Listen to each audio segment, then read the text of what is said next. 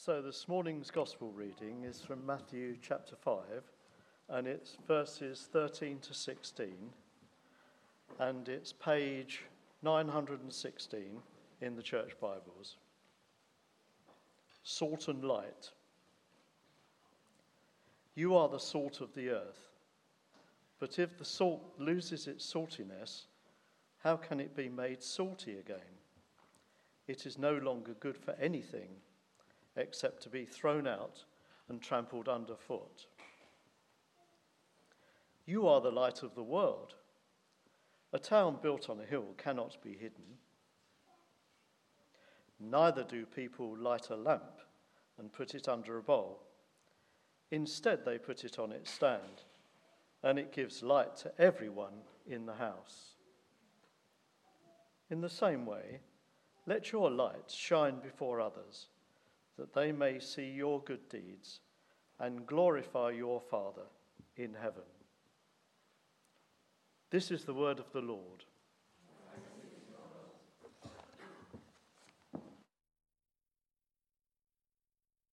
Let's pray. Heavenly Father, I pray, Lord, you'll help me to discharge, I believe, the words that you've given me today. May it be a blessing to those who hear it. In Jesus' name, amen. Especially young people. Salt and light. Salt and light. This is an interesting passage, and it comes after that well-known section that we heard read today, which starts with the Sermon on the Mount. In other Gospels, like Luke, this teaching is spread throughout Jesus' ministry. But here in Matthew, he puts it all together in one long passage. Now, perhaps Jesus often taught this sermon on a mountaintop, and perhaps it was his favourite or common topic. Perhaps he repeats it more than once. But Matthew brings it together in a very helpful summary. The crucial thing is to see what Jesus is looking to do. Here he is starting to turn the order of the world upside down with these Beatitudes. Literally, they are the attitudes for us to be. He is encouraging those who are listening to him. He's encouraging them to show mercy, to be meek, to be peacemakers. Now, these are attitudes that the world then and now would not normally be seen as attitudes to try and strive for. In effect, they can be perceived to be weak. Now, having been a teenager in the early 80s, it was all about grabbing your future, striving for the goals, earning lots of money. Now, that was not really me. Perhaps it was the reason I became a police officer rather than a city trader in London with a brick-sized mobile phone. Not that I've got a problem with making money. It's just sometimes the attitude that can come with it is not always the best. I think it's interesting with this new Be Kind movement that actually people are starting to go back to these Beatitudes, because that's what it's talking like. So in verses 3 to 12, he's telling them how to be, setting out the ways his followers should be, ways that are very different to often that's seen in the world. Then in verse 13, Jesus tells them the reason for that difference, the reason why they are to be different. He tells them they are different, that they are to be salt and light to the world. In verse 13, we see that he says, you are the salt of the earth. But why salt? Salt adds flavour. A little salt goes a long way. But in Jesus' time, an important use of salt was that of as being a preservative. It would be added to fish or meat, rubbed into the very fish, the flesh of the fish, so it would preserve it longer than it would have been edible if it had been left unsalted. Now, this was in the days before Tesco, Aldi, Sainsbury's, there are other supermarkets, and fridges and freezers. To keep that fish longer, it needed to be salted. One of the most plentiful sources of salt in Jesus' time would have been the Dead Sea, where the water from the sea evaporates and leaves a salty residue around the edge. That would be collected and kept as salt. However, if it got damp, the salt would likely to absorb the water and run away, leaving the other elements, perhaps, that wouldn't have been so good. Those elements weren't salt. It wasn't the nice, clean stuff that you can buy in the supermarket. That stuff lasts for years. No, in Jesus' time, that salt could lose its saltiness. Now, whilst it might not have been 100% clean and pure salt, it was still worth a lot of money in Jesus' time. It was used as a currency, and Roman soldiers were paid in salt. It's where we get our modern word salary from the very salt. So as salt, we are valuable. We also have a purpose to add to the world, to have an impact on it. Almost like a chili in a curry sauce or spicy dish, we are meant to be different, to bring an impact. And we are to be a preservative, to impact on the world so that it doesn't decay or fall apart as much as it would without us. You see, salt works by being rubbed into the fish or the meat. It's not something that can be done remotely. It needs to be in contact with it. The salt preserves the food by drawing water out from it, and so helps to kill and prevent the bacteria from putrefying the meat. It literally saves the meat from being rotten. When something is salted, as I said, it can be kept for a very, very long time. Likewise with taste. When you have fish and chips, you don't sprinkle the salt onto the table, you put it into the fish and chips. It's eaten together. It's used up to make something better. So you can make a difference to the world. You can be salt. And in being like salt, we need to get close to those in the world who are dead in their sin. Not to become like them, but to stop them rotting in that state of death. You cannot do that from afar, and you cannot do it by not engaging with people. Jesus then goes on to say that we are the light of the world. That we are the light of the world. Now that's a phrase that we've seen elsewhere in the Bible, because John in chapter 1 verse 4 says that in him was life, and that life was the light of all mankind. Later John records Jesus saying that he, Jesus, is the light of the world. So who is the light of the world? Is it Jesus or is it us? Well, it comes from Jesus. Him living in you as the light of the world gets that light out as we live our lives according to the way the Beatitudes are set.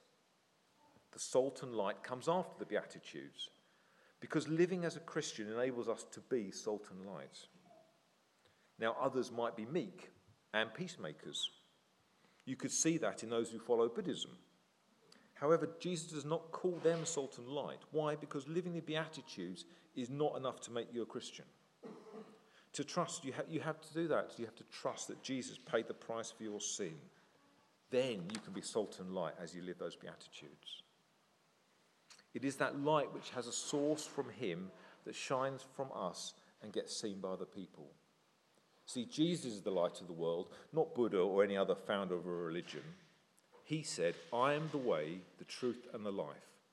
No one comes to the Father except through me. So he is the light of the world who shines through us. In effect, we shine because he first shone in us. He wants us to be transformed, so we let out as much light as possible. What is it about light? Well, it brings comfort to those who are scared in the dark. Those shadows that can overwhelm and scare disappear when light is brought to the situation. In effect, it exposes the truth of what is there. It guides the lost to safety. It helps those who need to be rescued. Why do all the life vests on an aeroplane have a little light on it? Because if you're bobbing down in a dark ocean, you want to be seen. It warns of danger. Lighthouses show where the rocks are. A torch is used to light up the rough ground underfoot so you don't stumble. It can also bring warmth as well. The biggest light in our solar system, the sun, is a pretty good thermal lamp, I would suggest. Light makes a difference to those in darkness. That can be seen by so many people who suffer from seasonal affective disorder. During the winter months, they can feel depressed, have low energy, problems with sleeping, feeling sluggish or agitated. It's caused by a lack of sunlight. What do they need? They need some light. It's similar with the world we live in today. It needs light. There is so much darkness and sadness in the world. Now, I'm going to read a list of things that cause sadness and hurt in the world. It's a pretty savage list, but it shows clearly what the state of what we're living in. Child abuse, domestic violence, greed, famine, war, terrorism, divorce, illness, climate change, cancer, lack of health care, suicide, hatred, racism, sexism, and all the other ways of being prejudiced against others. So we live in a world in a bit of a mess. Some things are caused by us, and some things just seem to happen. They all cause pain and suffering, whatever the root of them. There's so much pain and darkness that needs to have some salt and light put on it. This list shows how much our world needs help. This is not about a 17-year-old girl getting cross about the type of cars that we drive. There instead needs to be a fundamental transformation of people's lives. Their lives need to be transformed by the power of Jesus Christ. Now, whilst he will not undo the things that have happened, he can and does change the future. He gives hope to the hopeless, a future to the lost, and joy to the sad. He transforms the here and now to be a better future. In the past, people used to try and solve the world's problems by thinking their way out, or by the use of science. Now, please don't misunderstand what I'm saying. Science and medicine are really important. Vaccinations are good evidence of how important science is.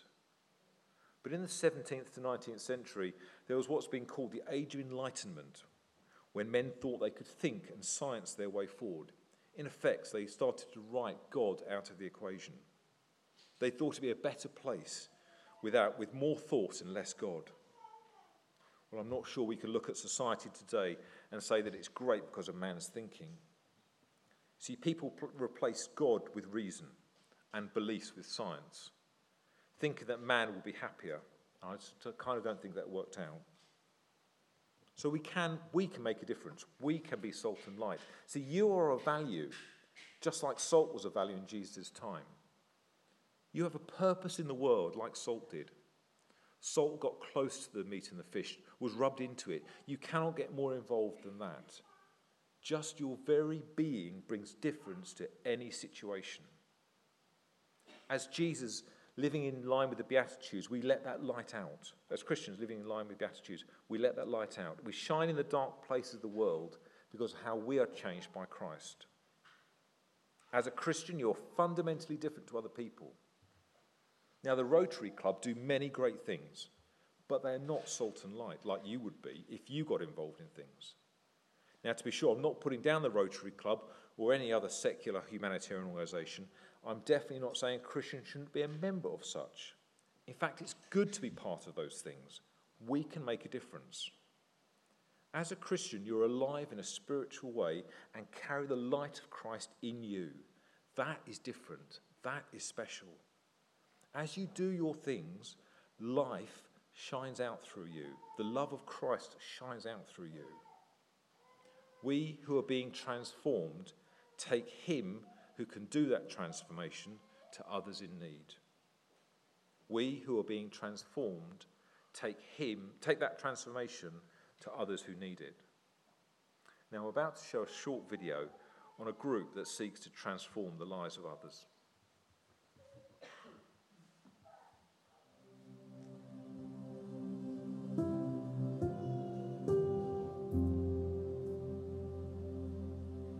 For over 70 years, this is what we've been doing, getting up early to get out there and fly.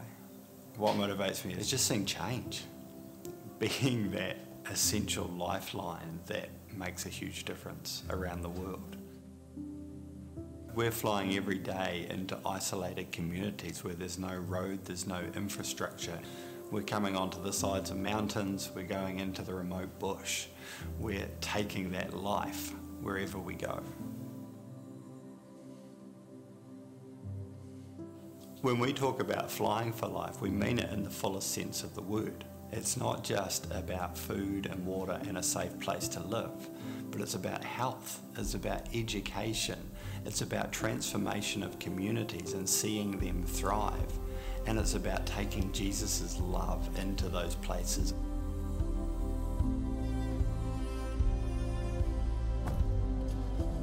MAF was started by a couple of World War II pilots. They'd returned from the war, they'd been using aircraft to drop bombs, and now they could see that aircraft could be used to bring life and to bring hope. It was a very humble beginning, just one aircraft, but that aircraft was fueled by the prayers of many.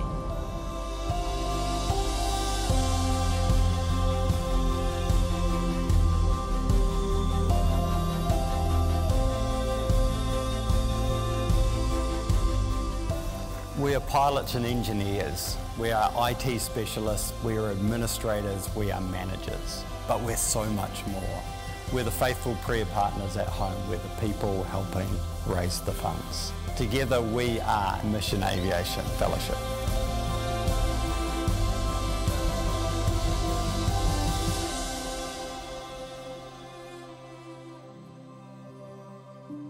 I don't know yet what transformation my flights today will bring. I don't know what transformation every other flight will bring. But I know this, that for every flight we do, we are motivated by flying for life.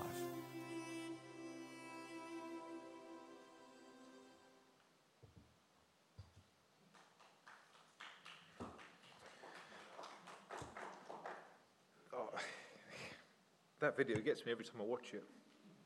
I've watched it so many times because it transforms people's lives. Whether it's the lady who gave birth 3 days ago, who had retained the placenta that I saw carried off the aircraft in Papua New Guinea that couldn't get to hospital, and we saved her life literally by getting her off the aircraft. Whatever it is, because it's that change that you can bring. It's that salt and life that you can bring. See, we look to change people's lives physically, but we also in MAF look to do it spiritually. And there are ways that we can all get involved. We have organisations that are church that we're connected to. Some are Christian in origin, and others have aims in line with our Christian goal of loving the poor, for example. So whether it's Food Bank, Street Pastors, MAF, Church Mission Society, Christians Against Poverty, Church Army, there are ways that we can all get involved. Or it could be that helping out with the children youth events, they always need support, trust me. So what are the specifics? Prayer. Prayer is the foundation, the bedrock of our involvement. Without prayer, we are fighting with one hand tied behind our back. Time. What time can you give to support one of these causes? So many of them can do with some extra support. You can speak to Lise, Andrew, Georgina about ways you might be able to help with the youth and children's work. Take some time to come alongside those who might be hurting, perhaps. Those who need support, who need some light. Connect groups might be the right place to do that, to love each other. Perhaps to give. Some of you might not have much time or not much mobility, perhaps. But you could give a little bit financially to one of these needs. However you support, whether it's through prayer, time or giving, I cannot stress how much of a difference it makes when people support a mission organisation like that.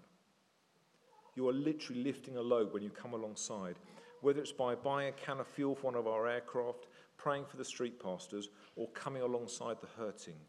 You are making a difference. You are being salt and light. And the net result is, as we do these good works, they and we point to Jesus. He is the one that motivates us and inspires us. He is the one that can lead the lost to salvation. It might take a long time to see that change, but do not underestimate the contribution you can make. Perhaps the list of things that I read out today includes things that cause you pain.